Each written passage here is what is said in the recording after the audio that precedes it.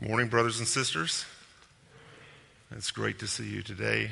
We have a wonderful message from the Word in Colossians chapter 3. As we've been looking in the past several weeks, we've looked at a whole series of messages on things that don't help us become holy. Legalism, asceticism, mysticism. They have an appearance of wisdom, they have an appearance of religion, and yet they miserably fail to help us become like Christ. And when we turn the corner into Colossians chapter 3, we now see Paul's laser beam focus on our relationship with Christ. This is a great truth that if we could grasp it, we can do what we're going to be called to do in this message, which is to kill our sin. That is the call here. We can't separate the messages. Obviously, we can't preach the whole book of Colossians in one setting. I guess we could. I'm not sure what that would look like. It would take the perseverance of the saints for that to happen. So we break it down into bite-sized pieces. And last week we talked about the fact that we've been raised with Christ, that we are now united with Him. Christ has been raised from the dead, and we have been given that resurrection power to be transformed into the image of Christ. He tells us our life is hidden with Christ in God. We have this union with Christ. He was dead, He was buried, He was raised. We have died to the old man. We have been buried in baptism. We've been raised to walk a new life. And so the resurrection power of Christ is real in our lives. And then he tells us that Christ, who is our life, will one day appear in glory. So he's told us we're united with Christ. We're going to be with Him forever. Look at our future. It is so bright we need shades. The problem is a lot of times in life we get ourselves down and looking at the wrong places. So we're going to deal with that today. And we're going to deal with how do we deal with sin in our lives. Nancy Lee DeMoss puts it well. The call to holiness is a call to follow Christ. The call to holiness is a call to follow Christ. A pursuit of holiness that is not Christ-centered will soon be reduced to moralism. Be good, do this, do that, completely disconnected from Christ. Pharisaical self-righteousness, which comes from legalism, and futile self-effort. Such pseudo-holiness leads to bondage rather than to liberty. It is unattractive to the world, and it's unacceptable to God. Only by fixing our eyes and our hope on Christ can we experience that authentic, warm, inviting holiness that He alone can produce in us. We must remember this as we proceed to the next part of Paul's letter. The call to holiness is a call to follow Christ.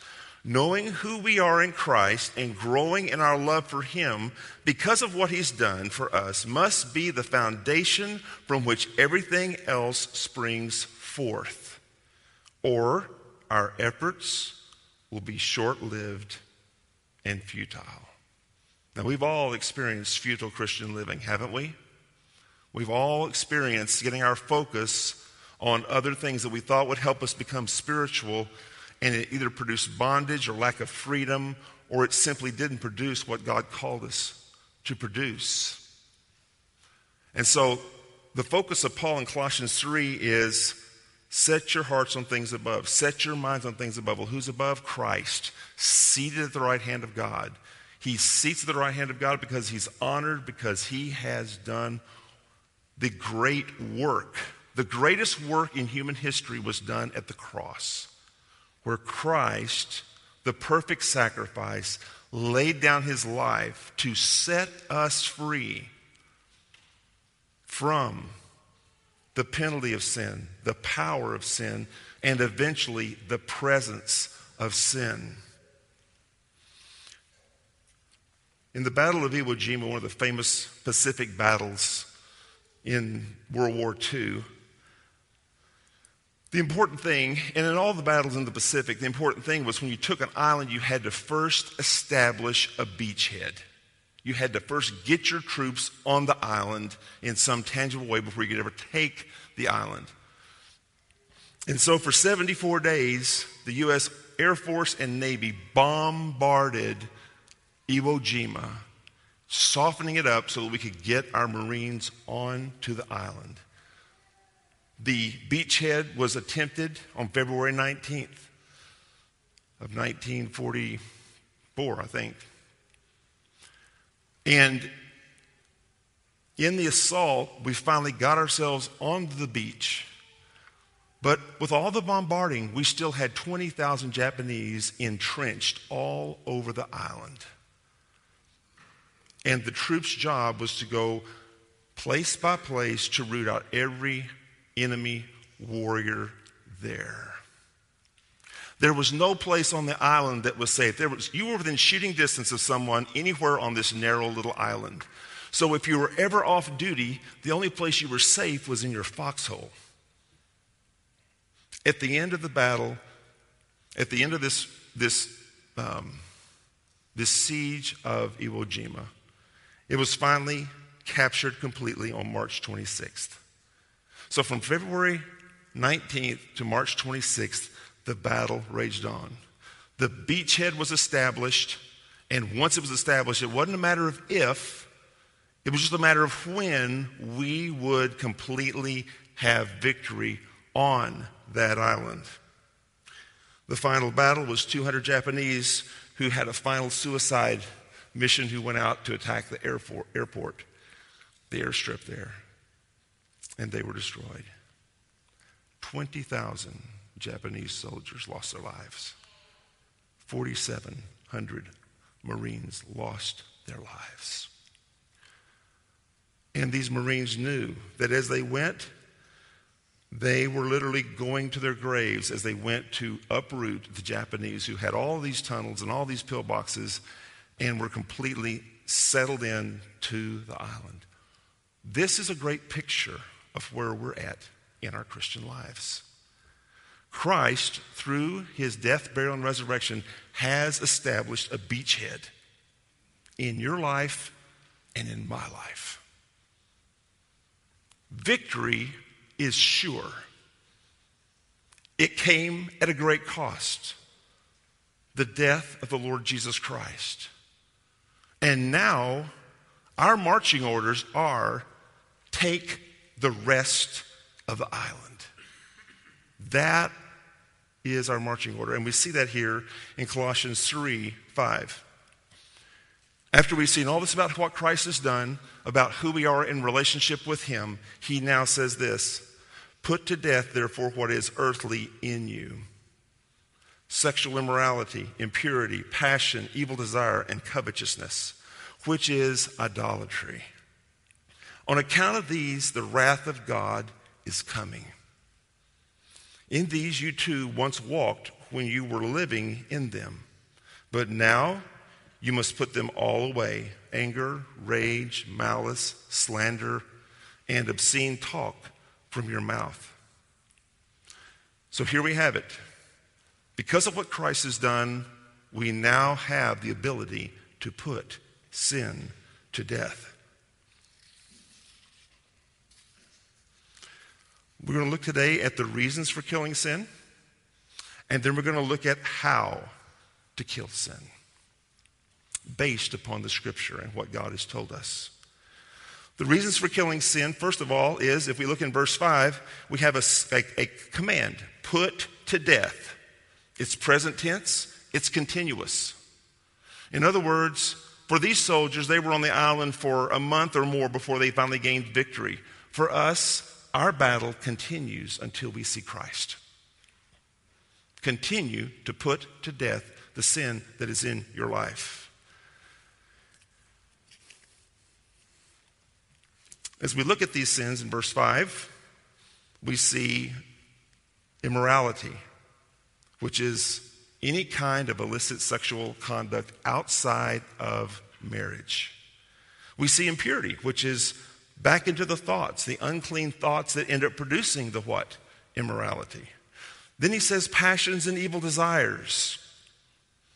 And here we are getting down to the root more of what's going on in a person's life. What produces the impure thoughts? Well, it's our desires, our evil desires that are there. Why? Because of the fall of Adam. Because of the fall of Adam, we are all born with a sin nature. It has sinful desires that produces impure thoughts, that produces what? Impure actions. And then we have covetousness. And what is covetousness? It's real simple. It's wanting things and people that do not belong to us, whatever that is. So he kind of deals with these sins in order from the action to the thoughts to the desires to the very root problem of those sins. Then he comes and he deals with anger, rage, malice, slander, and obscene talk. Anger is more the inward. It's a burning hatred for other people. And we're seeing some of this manifest itself in our country as there's factions and fighting going on between people who are Americans based upon deep-seated hurt and anger and all those things that we're dealing with. We have wrath, which are outbursts of passion. We have malice, which is ill will towards one's neighbor. We have slander, which is railing and defaming another's character. So it goes from something inward to what? Something outward. We begin to attack our fellow man. We begin to tear down his name, his reputation. Obscene talk is destructive words we use to tear others down. If you've ever been in a home or you've ever been in a situation where you're dealing with someone who's constantly being destructive with their words, they can really just tear us down. And Paul says these type of behaviors are inappropriate for God's people. Christ has saved you, and he's not chosen just to wipe it all away, but he's called you now to completely focus on him and to begin to root out all of this sin in our life. We see a picture of this in the Old Testament, don't we? You remember in Joshua, they came into the promised land. They went through a series of military campaigns, and they secured the land. Then each tribe was called upon to finish removing the inhabitants of the land in their territory. And they were to do what? Trust in God, walk by faith, and to continue rooting out the evil that was in the land. Unfortunately, there were very few of the tribes of Israel that did that. Most of them enjoyed settling into the new land. They were busy with their homes and all the things that were going on, and they really didn't take serious this call to root out the rest of the sin in the land. And what happened? They ended up becoming entangled with the worship practices of the people of that land. And it ended up causing the judgment of God to fall upon them. Brothers and sisters, in today's message, we're called to root out sin in our life. The sign of a growing Christian is rooting out sin. It's an aggressive posture. He doesn't just say, forget about sin or, try to live with sin in an understanding way. He uses the word mortify, kill. That's a harsh term. We have to deal with our sin aggressively. Well, why do we need to do that? James 1:14. But each person is tempted when he is lured and enticed by his own desire. So temptation first appeals to what? Our desires down here. When desire conceives, it produces what? Sin. And once sin is full grown, it produces what? Death. Sin is serious. A lot of times we think we have our sin on a leash. It's okay. It's not going to be a problem. Everything is going to be all right. We can take care of it. When we lived in North Carolina, we had the industrious idea to raise some meat chickens. And so the only problem is that Samson and Liesel, our German shepherds, loved to play with chickens. And so as long as we kept them in their little penned-in area, they were safe and they were growing. And we had all kinds of trauma and tragedy trying to keep these chickens alive. And one day I drove home from work and I see Samson out in the front yard running around, and I see the chickens out in the front yard running around. I come in a little bit disturbed and go, what's going on? I mean, why are the chickens out there and why is Samson out there? And one of my daughters, who will remain nameless, said, well, Daddy, I've spent some time training Samson, and he's good to go now. He's not going to hurt the chickens anymore.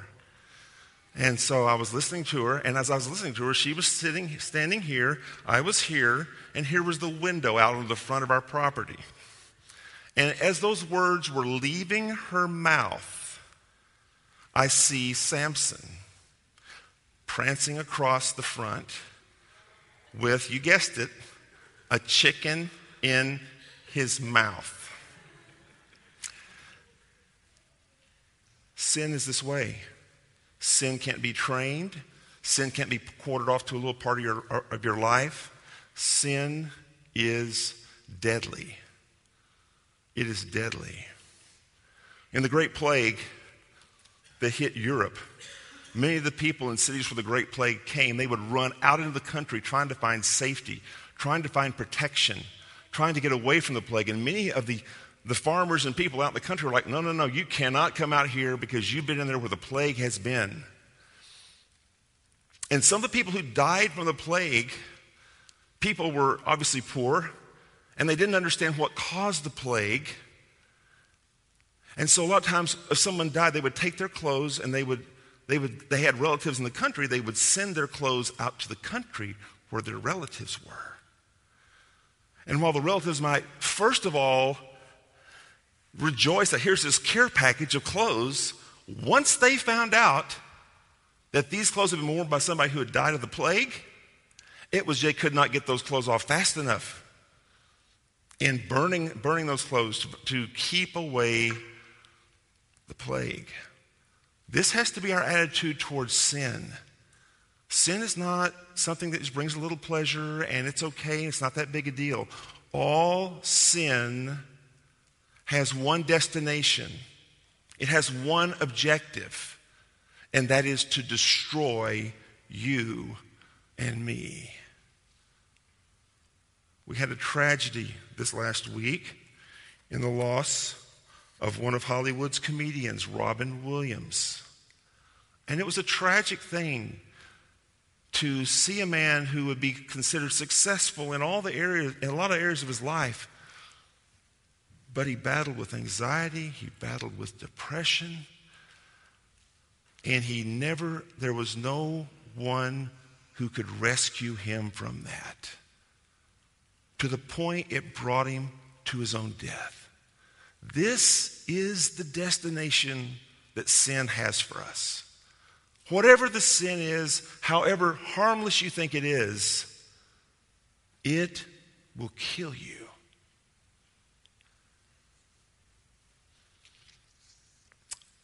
Now there's great news.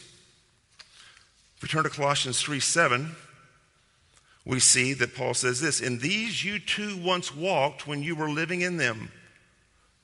Paul says the Colossian people struggled with this sin list. Paul just didn't pick a sin list that doesn't apply to the people. And they're going, wow, we really can't relate to that, Paul, because we really weren't into sexual immorality or impurity or lust or evil desires or greed. No. Paul is mentioning the sins they dealt with. And Paul says in Colossians 3:7 that they once walked in that. The great news about what we're talking about today, brothers and sisters, is there is victory. There is victory.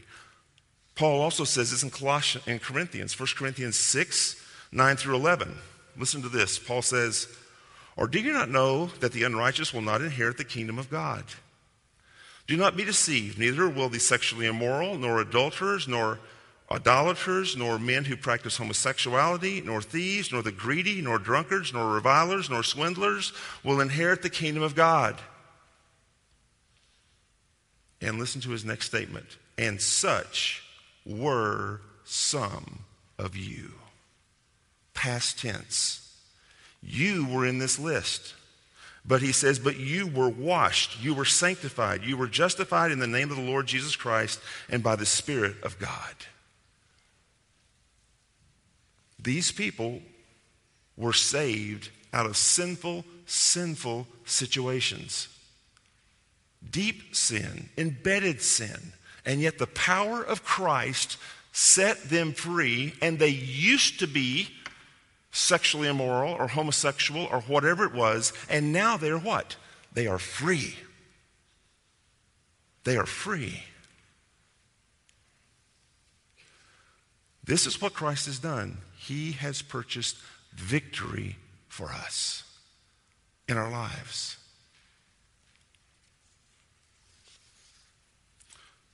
So first, the first reason we should kill sin is because Christ commands us to. Second, sin grieves God. Ephesians 4:30. And do not grieve the Holy Spirit of God, by which you were sealed for the day of redemption. We have this relationship with the God of the universe, and sin grieves him. And our sin should grieve us, that it grieves him. Third, as we've already alluded to, if we don't kill sin, sin will kill us. James 1:14. Richard Baxter said, kill sin before it kills you. Sin is serious. Sin can be debilitating. But Christ has overcome for us. Let's talk about how to kill sin. How are we going to kill sin? All of us have had different attempts at trying to kill our sin. We have had sheer willpower. I will not do that again. We have found people to be accountable with and to tell them our stories of our failures. That still hasn't solved the problem.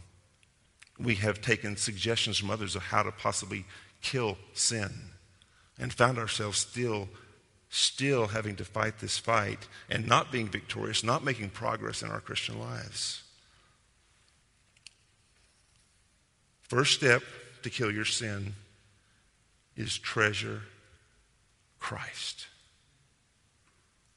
Treasure Christ. Remember last week we talked about that our heart is always going to have its affection on something. It can be changed from one thing to the next, but there is always going to be something it treasures. We need to treasure Christ. Let's turn to Philippians 4:4. Paul is talking here. He gets into a whole discussion of dealing with anxiety and anxiousness.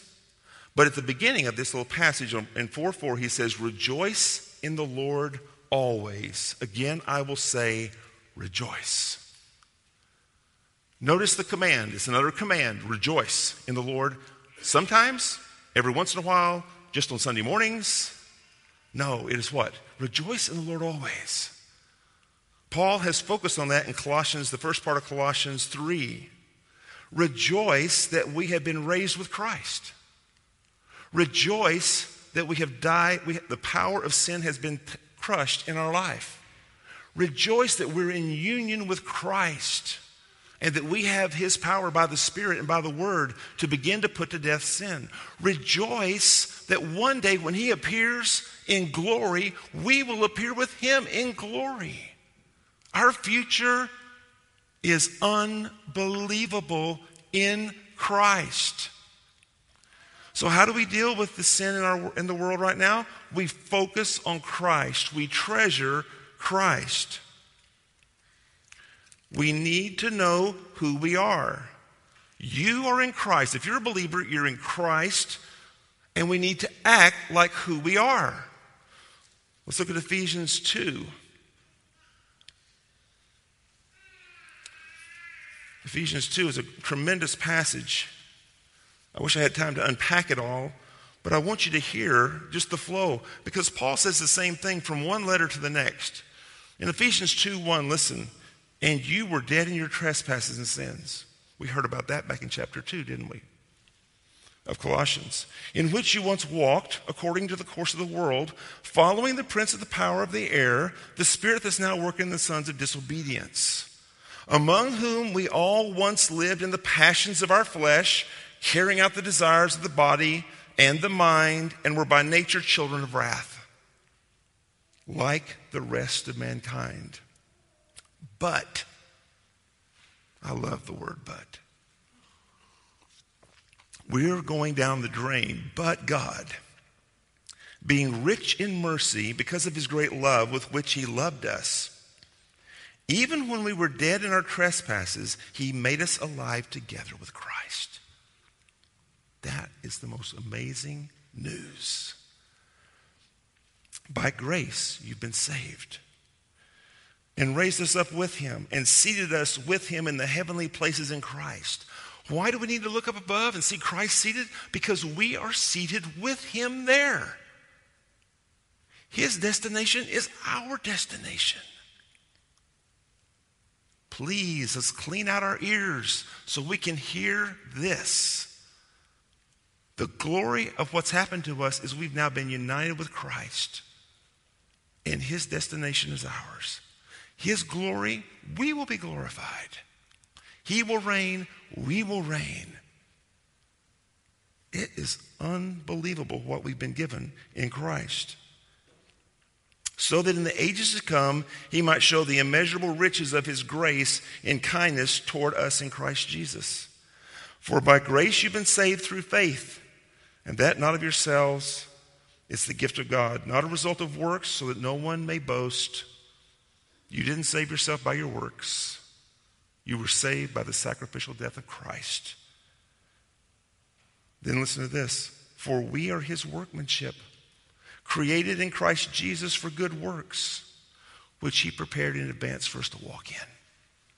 You and I, something happened. When Christ encountered us, we became a new creation.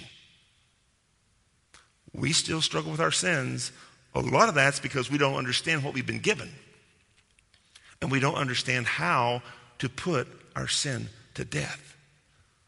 But he says we are his workmanship, created in Christ Jesus for good works, which he has lined out for us to do. 2 Corinthians 5:17, a lot of us know this verse. Therefore, if anyone is in Christ, that's a Christian in Christ, he is a new creation. The old has passed away, behold, the new has come. This week we're dealing with putting off the old man. Next week we're going to deal with putting on the new man. Taking off the old clothes of the sinful nature and putting on the new clothes of Christ and his righteousness and his love and his compassion. God has a plan more than just to forgive us of our sins. His plan is to make us like him and to make us holy and righteous. He's already given us his righteousness, but he wants it to be applied to our lives so that it begins to become something that's real in us. Something that's real in us. In treasuring Christ, enjoy your relationship with him. How do I treasure Christ? I spend time with him. I read his word. I meditate on his word. I pray to him. I trust him. I know that sin is too big for me to deal with on my own. But I know that I've been given everything I need for life and godliness. I've been given the Spirit. I've been given the Word. I've been given the church. He's given us everything we need for life and godliness. So as I relate with him, every day my prayer to him is, Lord, help me. Give me grace to live this day. Give me grace to put this sin to death. Give me grace to focus on you. Give me grace to put off the old man and put on the new man. This is why Hebrews 4:16 is there. Let us then with confidence draw near to the throne of grace, that we may receive mercy and find grace to help in time of need. I used to think that was, okay, I finally got a financial situation I need to deal with. I'm going to ask God for some help. I didn't know how desperately I needed God's grace.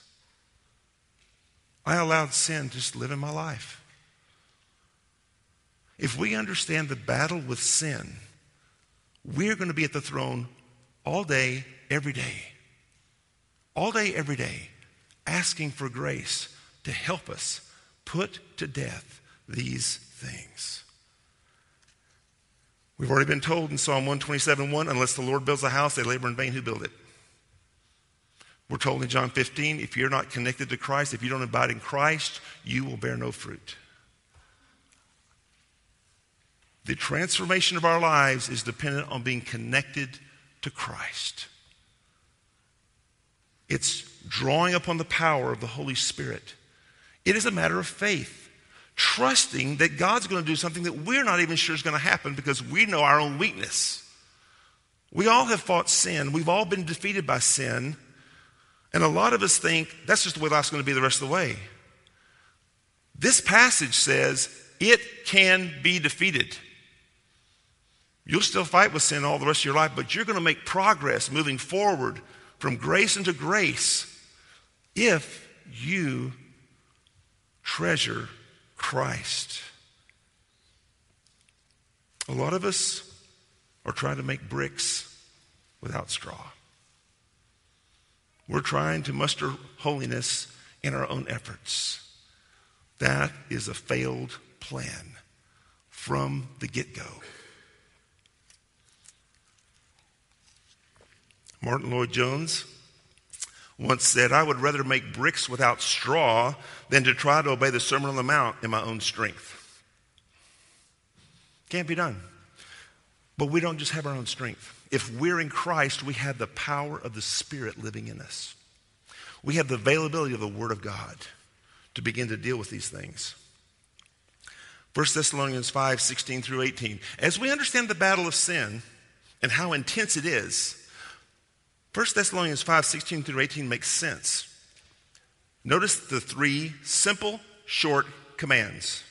Rejoice always. Rejoice what? In my circumstances? No. Rejoice in who? Christ. Pray without ceasing. Well, I just don't have a lot to pray about. You don't? Then you don't understand the battle you're in with sin. We have stuff to pray about every day regarding our sin and Christ. That'd be like the Marines sitting on Iwo Jima going, I don't have a whole lot to pray about. There's only 20,000 Japanese hidden down, tucked away, and we got to go find them without getting killed and root them out. That's your assignment. You've got sin embedded, rooted, part of your everyday thinking in your life. And only by the Word of God and the Holy Spirit is it going to begin to become rooted out in our life. Pray without ceasing and what? Give thanks in all circumstances.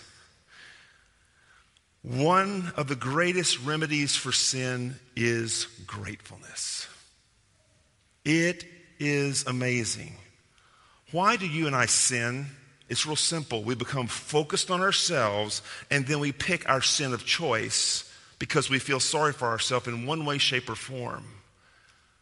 Thankfulness takes our focus off ourselves and puts it on God and reminds us of God's faithfulness and His goodness and His care in our lives. Give thanks in all circumstances, for this is the will of God in Christ for you. A lot of us want to know God's will, don't we? We hear a lot of talk about want to know God's will. This scripture declares us real clearly, these three commands are God's will for you. Real simple. Unfortunately, many seek to get rid of their sin by focusing on it. Remember we talked about the aircraft, the airstrip, and trying to land in the small airstrips last week, and how the danger for the pilots was they would focus on the hazards and not focus on the airstrip, and they would eventually hit whatever hazards were there. In Pilgrim's Progress, we have this incredible picture of the man with the muck rake. Interpreters taking Christian and the people through, and he comes to this room, and he says, we see a man who could look no way but downwards with a muck rake in his hand. There stood also one over his head with a celestial crown in his hand, and proffered him that crown for the muckrake. But the man did not neither look up nor regard, but raked to himself the straws and the small sticks and the dust on the floor. Interpreter said, "Thou hast said right," he said, "and his muckrake doth show his carnal mind. And whereas thou seest him rather give heed to rake up straws and sticks and the dust of the floor than to what he says that calls to him from above." He can't even hear the call from above because he's so focused on raking the muck. It is to show that heaven is but a fable to some. Even to some Christians, heaven and what Christ has given us and our union with Christ is really nothing more than a story, a fable. And we really don't believe it's true. And so we are like this man. We're continuing to rake, continuing to look for something valuable, focused on the things of the earth, trying to deal with our sin, really focused on our sin. I got to get rid of this sin. This is really bothering me. Totally focused on that. Now, whereas it's also shown thee that the man could look no way but downwards, it is to let thee know that earthly things, when they are with power upon men's minds, quite carry their hearts away from God. If your solution to solving your sin is to focus on your sin, you're like this person right here. Heads down. You don't see Christ seated on the right hand of God. You don't realize that you're in union with Christ, that you're a new creation in Christ. All you can see is the muck that you're messing with. If we don't get our head up, if we don't put our eyes on Christ, this is meaningless. And many Christians, this is a beautiful picture of a lot of us at times in our life. We get so tangled up in the muck, so focused on that, we lose sight of whose we are and what he's done for us. If he would just but look up and see the crown and realize he's a child of the King, what a difference would be his life. Robert Murray McShane says, for everyone look at your sins, take 10 looks at Christ. If you must look at your sin, and you do when you have to confess, take 1 look at your sin and 10 looks at Christ. Keep Christ as your focus. The psychologist says, look within. The opportunist says, look around. The optimist says, look ahead. The pessimist says, look out. The cultist, I just enjoy seeing some people jump. The cultists, the people we just talked about in Colossians 2, with legalism, asceticism, and mysticism, they say, look down. To pick up a new set of chains, to put on a new straitjacket, to bow down before a new guru tyrant. Let somebody else control your life. Get involved in all these regulations. God says, look up. Look to Jesus, the author and the finisher of your faith. That is the greatest news, friends. It's connecting Colossians 1 through 4 with 5 through 8. If we disconnect 1 through 4 from 5 through 8, what do we end up with? Okay, let's buck up and get tough and let's go kill some sin. That doesn't work. So first, treasure Christ. Love him more and more every day. Depend upon him more and more for the strength to live the Christian life. Ask him to help you in your relationship with him. Ask him to show himself more of himself to you. Second, not only do you need to treasure Christ, you need to embrace humility. The root of all of our sin, both these lists and all sin you find in Scripture, there is one root to all of it. It is our pride. Whether it's worry, whether it's lust, whether it's slothfulness, whether it's a critical spirit, whatever it is, the root is pride. It's about our way. It's about our pleasure. It's about our glory. Whenever you trace it all the way down, that is the root. We spend a lot of time up here trying to knock off the fruit. But the root is pride. And the only way to uproot that root is to embrace the fact that we need Jesus for everything. We need him for salvation. We need him for sanctification. We need him for glorification. We need him all the time in every situation. Philippians 2, 3 and 4. Do nothing out of rivalry or conceit, but in humility count others more significant than yourselves. Let each of you look not only to his own interests, but also to the interests of others. So when we're fighting our fight with sin, and we're calling out to God for help, and we still find ourselves falling into a sin, that's an opportunity for us to be humble and to confess and to acknowledge that before him and to cry out for more grace and more help to battle what we're dealing with.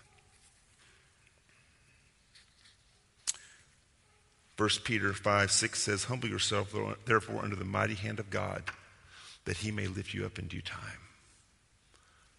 God will humble us. It's better for us to bow low, humble ourselves. I love the slogan of Gary Randall, who worked with Hope Farms in Fort Worth. On his leaving his office, he had a little chalkboard that said, stay low. Don't think more highly of yourself than you should. Understand that everything you have comes from God. He is your source. He is your life. You no longer live your life. Christ now lives his life in you by the power of the Holy Spirit. So every time there is a victory, there is a celebration and a worship of Christ. So we need to embrace humility. Third, in order to deal with this sin, we have the root of pride, but we also have other false ideas that go along with that. Third is Christian truth must be applied to produce Christian living. We have to know the Word of God, and we have to be able to replace the false lie we're believing that's causing us to then get into the sin. We must replace that with the truth of God's Word. And so in our Christian lives, when you're dealing with sin, if you're just up here dealing with the fruit, and you're not down here dealing with the false thought, the false belief that you have held on to. So for the guy who's addicted to, pornography or whatever, his belief is this is what's going to really satisfy me. Well, that's false in every way, shape, or form. Or the person who's a constant worrier, well, if I just worry about this enough, it's going to solve the problem. That's false. Do we trust Christ? Is Christ more beautiful than what you're watching? Is Christ more glorious than this? Dealing with the false idea and replacing it with the truth of God's Word. Romans 12:2, be transformed by the what? Renewing of your mind. Renewing is putting off false ideas and putting on what? Truth. Putting on truth. If you continue to believe the false ideas, there's no ground being gained in trying to conquer sin. Jesus tells us, John 8:31, if you abide in my word, you are truly my disciples, and you will know the truth, and the truth will set you free. This is why the scripture is so important to us. Right doctrine is so important. It's not so we can be high and proud and judge everybody else. It's so that we can believe rightly and appropriate what God's given us so that we can put sin to death. The sword of the Spirit is what? The Word of God, Ephesians 6. God uses his word to put sin to death. Romans 8:13. For if you live according to the flesh, you will die. I think we've already said that, haven't we? But if by the Spirit you put to death the deeds of the body, you will live. Again, we see the power of the Spirit doing this work. This is a work of the Spirit. Not by might, not by power, but by the Spirit, says the Lord, Zechariah 4:6. We need the power of the Spirit in our lives.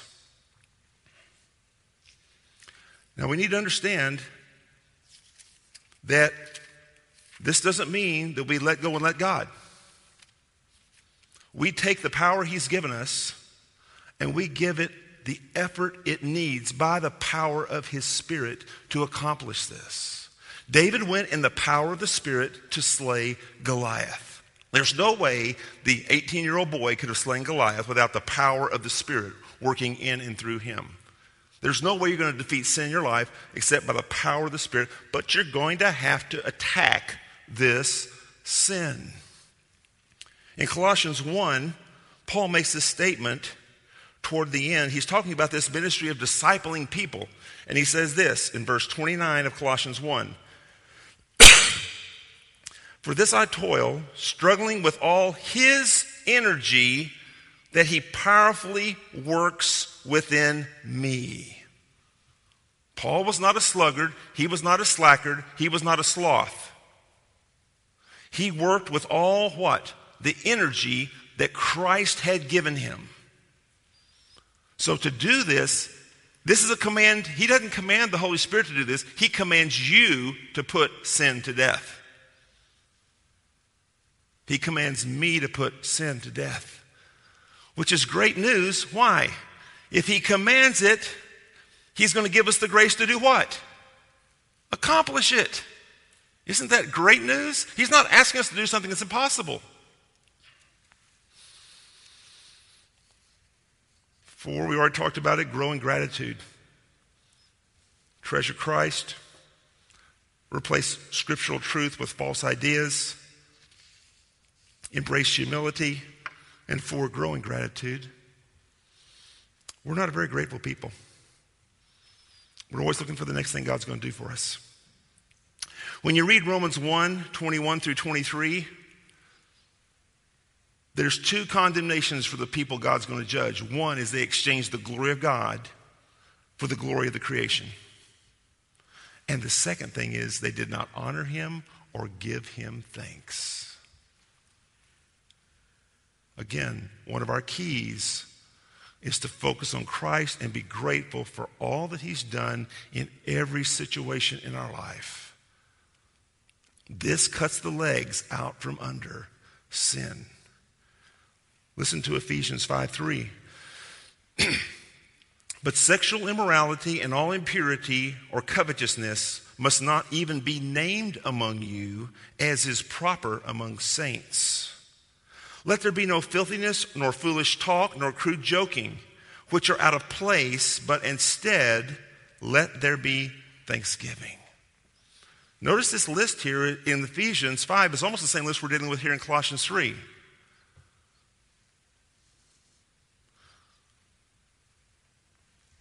Be grateful. Do not be giving in to sin. Notice the words he uses here. Not even to be named among you, as is proper for saints. Which are, in the next verse, which are out of place. In other words, this type of sin we're talking about should not be something that characterizes you. because of who we are. Because of who we are in Christ. We are above it because of Christ. Therefore, may we not be known by it. Sin is not consistent with being a child of the King. Will we ever become perfect? No, we won't. But we should be having an upward climb, friends. Fighting, dealing with it, continuing to move forward, to continue to root sin out of our lives daily. And then finally, we have to understand we have to persevere. This battle against sin, I wish I could tell you, go home this week and kill sin. Come back next week, we'll talk about something else to do. Wouldn't that be glory? That'd be glorious. But God has chosen to make us like Christ, and he's chosen to let us continue to have the sinful nature with us. And we put the sinful nature to death as we focus on Christ. And we're going to continue to fight this fight, but there's going to be progress and there's going to be victory as we move forward. Because it tells us here the people who were homosexual and sexually immoral and swindlers and all those people had been changed in Colossians. They had been changed in Corinth. This is what he tells us in Colossians 1. He said, I'm rejoicing in the fruit I'm hearing as a result of the gospel. Your faith, your hope, your love. There is fruit. There is change taking place here. Once read about a missionary who had in his garden a shrub that bore poisonous leaves. At that time, he had a child who was prone to put everything with it into his mouth. Naturally, he dug the shrub out and threw it away. The shrub's roots, however, were very deep. Soon the shrub sprouted again. Repeatedly, the missionary had to dig it out. There was no solution but to inspect the ground every day and to dig up the shrub every time it surfaced. Indwelling sin is like that. It's like that. You will root it out. You'll make progress. It pops back up again. You have to deal with it again. It's like gardening an area. Have you ever went into an area that was all Bermuda and tried to create a garden?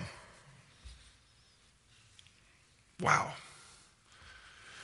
And if you don't use poison and if you don't put down a tarp on it, you can clean that out. It looks perfect. Within 10 days, you have more of the same thing. And you go back again and again, and you keep finding more of the root, and you keep digging. This is a picture of our life. This is a picture of this passage. We're to continue to deal with the sin in our garden. We're going to continue to root it out. Obviously, the biggest weeds first, right? But we continue to work as we focus on Christ, enjoy the power of his Spirit, and the desire to become like Christ. John Owens warns, we must be exercising mortification every day and in every duty. Sin will not die unless it's constantly weakened. Spare it, and it will heal its wounds and recover its strength. We must continually watch against the operations of this principle of sin. In our duties, in our calling, in our conversation, in retirement, in our straits, in our enjoyments, and in all that we do, if we are negligent in any occasion, we shall suffer by it. Continue to starve out sin. Here's our final admonition, Galatians 6, 8 and 9. For the one who sows to his own flesh will from the flesh reap corruption. But the one who sows to the Spirit will from the Spirit reap eternal life. And let us not grow weary in doing good, brothers and sisters. For in due season we will reap if we do not give up. John Newton, toward the end of his life, he was a slave trader. Remember, he came to faith in Christ. He never forgot his sin.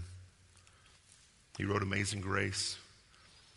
Toward the end of his life, he made this comment, my memory is nearly gone, but I remember two things, that I am a great sinner and that Christ is a great Savior. May that be our testimony at the end of our life is that Christ is a great Savior. He loves you. He loves you unconditionally. And he's given you the power to begin to root out the sin in your life. Let's pray. Father, we come before you. And Lord, I pray that you would energize us by the power of your Spirit to tackle the sin in our lives and to put it to death as we treasure Jesus, as we lean upon the Holy Spirit for strength and power, as we look to the Word to replace the false ideas that we have, as we rejoice with thankfulness for every progress that's made, as we pray continually, as we rejoice that one day we will be like you. Oh Lord, we look for that day. We look forward to that day. And we thank you that it is as sure as Christ. Father, help anyone here who's discouraged with sin to know that there is hope and help in Jesus. If there's anyone here who doesn't know Christ, Father, I pray that they might see their need for the all-sufficient Savior, that they would run to him. Come to me, all who are weary and heavy laden, and I will give you rest. Thank you, Jesus, for the rest of salvation that we have. Thank you for your steadfast love that never changes. And thank you that you'll never leave us or forsake us. In Jesus' name, amen.